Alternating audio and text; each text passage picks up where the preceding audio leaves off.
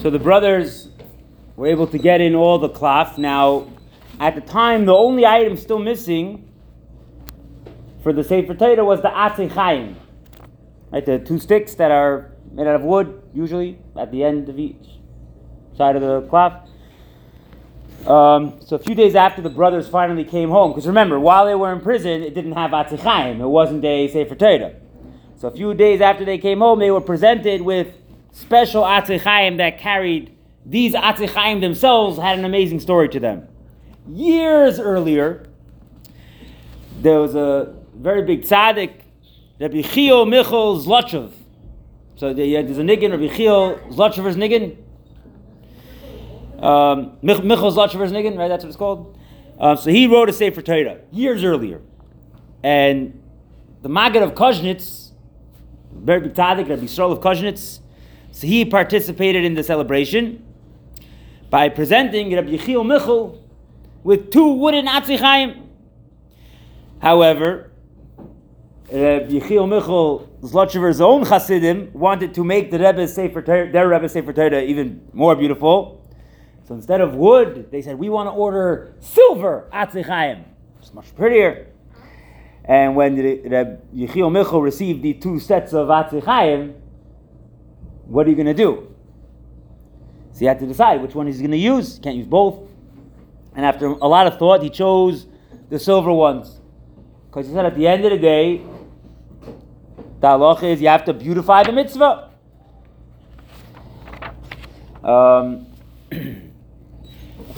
He put his hands, however, over the wooden Atzei Chaim. And Rabbi Chio Michal was very quiet for a moment and then said, however, the efforts of the Maggid of Koznitz is not for nothing. There's going to be a day when tremendous tzaddikim will use his Atzei Chaim for a special Sefer Torah. Years later, these Atzei Chaim were given to the Slavita, the Brothers of Slavita, for their special Sefer Torah. So, we're talking, when we say years later, we mean 70 years later this happened. Now, that's all according to one version of the story. According to another version, there wasn't even a need to smuggle the Sefer Torah into prison, because a year after they arrived in Moscow, the officials started to let them have certain things, a becher for Kiddush, a summon box for Havdalah. And some say that the officials even mentioned that they would not prevent them from having some svarim in their cell, and would even allow them to have a Sefer Torah. So according to them, this is when people began discussing the possibility of writing a Sefer Torah for them. However, when the brothers were informed that a Sefer Torah would be completed and brought to them, they said, listen, a prison cell is not a place for a Sefer Torah because it's halachically unclean. So for the time being, just give us sheets of parchment and we'll make it into a Sefer Torah later. In either case, regardless of what happened, it doesn't really matter so much. The Sefer Torah symbolized their exceptional Mesiras Nefesh. And it was mamish, like super exceptional, and it was all Yidden everywhere at that time. They looked up to it, and for the next few generations, this Sefer Torah was called the Sefer Torah of Mashiach. Since Reb Shmuel Abba was the older of the two brothers, so it was ultimately, you can't give it to both brothers, right? So it was given to him after his Petira, after he passed away. It remained with his oldest son, Reb Pinchas, not his brother Reb Pinchas, his son Reb Pinchas. And it continued to get passed down generation to generation. Fast forward to 1917. What's going on in 1917 in Russia? World War I is already, Russia's already out of World War I. The Russia left World War I, but now they had a Russian Revolution, right? The Tsar was kicked out, his family was killed, and this is so shortly after the Russian Revolution, 1917. The communists were working on getting control over the country, and once they finished all the fighting, mostly, then they started to go to work on shutting down all the shuls throughout Russia. In addition to this, they started confiscating anything of value, even from private homes, including the Sefer Torah. Reb Shapiro, I don't even know if we know his first name, a great-grandson of Reb Shmuel Abba, he was horrified. He said, how could I allow the cursed communists to have this Sefer Torah in their possession? Who knows what they're going to do with it? I have to save it at all costs. And after a lot of thought, he came up with a solution. And this is what he came up with. During the course of his business dealings over the years, he had a very good relationship, a business relationship, with a certain influential Polish official. And he decided he's going to go ask that guy for help. So after convincing him, and maybe also he gave him a nice gift, who knows, the Polish official goes to the Russian authorities and he demands that the Sefer Torah belongs to Poland, not to Russia. Because they had a whole agreement they signed between Poland and Russia, which said that Polish citizens who went to Russia during World War I to run away, they were free to return to Poland, and this Sefer Torah belongs to a Polish citizen, so you got to give it back to Poland. And the Russian authorities agreed, and they gave this precious Sefer Torah to the Polish official, who returned it secretly, obviously, to its rightful owner. Shortly before he passed away, so he gives it, this Reb Shapiro, I'm not even sure again what his name is, first name, he gives it to his son, Reb Shmuel Abba, right? A great-great-grandson. And he gave him instructions to keep safeguarding it. When this Reb Shmuel Abba, remember, don't get confused between the two Reb Shmuel Abbas. So this is the Shmuel Abba in the 1900s, not in the 1800s. When this Reb Shmuel Abba was preparing to leave Russia, so now he has a problem. He knows the awesome history of the Sefer Torah and how his family, especially his father, watched over it constantly. There's no way he's leaving it in Russia. That's not going to happen. However, he was worried that the officials would not allow him to leave the country with it. So after a tremendous effort, he finally was able to reach an agreement with certain Russian officials.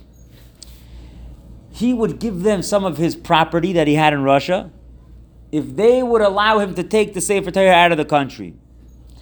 And so, shortly after leaving Russia, Reb Shmuel Abba, fifth generation descendant from Reb Shmuel Abba of Slavita, arrives in Eretz Yisrael, safe and sound, with the Sefer Torah. There are those who say that even though he made this whole agreement with the Russian officials, he was still worried that they wouldn't let him leave.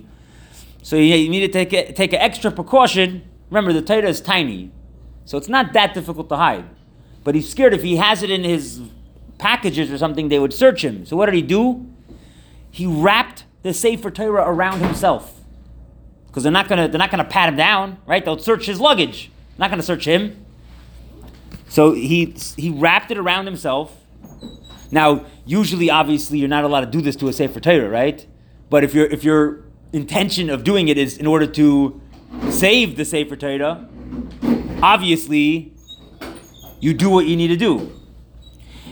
And that is how the Sefer Torah got out of Russia. We'll start talking a little bit about it. Now we're going to go into how the Sefer Torah got from after it left Russia all the way to the Rebbe.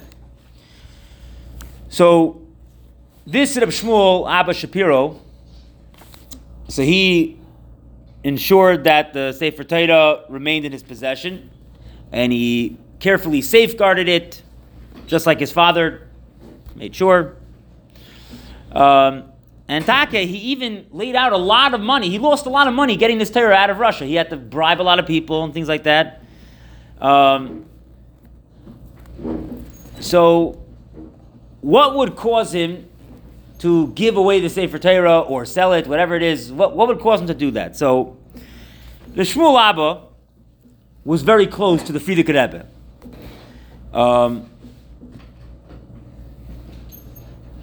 He got a a handwritten invitation to the Rebbe's Chasana, which not too many people got a handwritten invitation for the Frierdiker Rebbe. His wife, Reb Shmuel Abba's wife, was a descendant of the Tzemach Tzedek, first cousin of the Frierdiker Rebbe. So the Frierdiker Rebbe is Reb Shmuel Abba's first cousin, right? She was a granddaughter of Rabbi Yosef Yitzchak of Avruch, who the Frierdiker Rebbe is named after. So the Shapiro family, they kept very close ties with the Rebbe's family, the Rebbe's household. And the close connection was demonstrated by the following story. When the Frierdiker Rebbe sent his son-in-law, the Rashag, to visit Eretz Yisrael in 1949, so they were informed of his upcoming visit, and different meetings and traveling schedules, however, prevented the Rashag from visiting the Shapiro family. And when he returned to America, he sent them a letter of apology, not making an extra effort to visit them, those people who were close to Beis Harav. Right? So we see that clearly they were very close. Now, Reb Shmuel Abba had a close friend. A close friend of his was the Chassid, Reb Pinchas Tadras Altois, known as Reb Pinya. Reb Pinya Altois. When Reb Shmuel Abba's wife became sick, Reb Pinya was there to give him encouragement and give him the support he needed. And his family was very close to the Beis Harav. And in Russia, his father, Reb Eliyahu Chaim Altois, was the official shadchan between the Rebbe and the Rebbetzin. Now, after Reb Shmuel Abba's wife passed away, Mrs. Shapiro, this is in Be'erech 1952, 1953, Reb Shmuel Abba told his good friend Reb Pinya, he shared many private things with him. And during their many discussions, they also discussed the future of the Sefer Torah, as well as Reb Shmuel Abba's financial situation, like his money situation, how is he doing? And he mentioned that 7 years earlier, he asked the Frierdiker Rebbe, because remember, by this time, the Frierdiker Rebbe was Nistalik. He asked him if he had any interest in buying the Sefer Torah.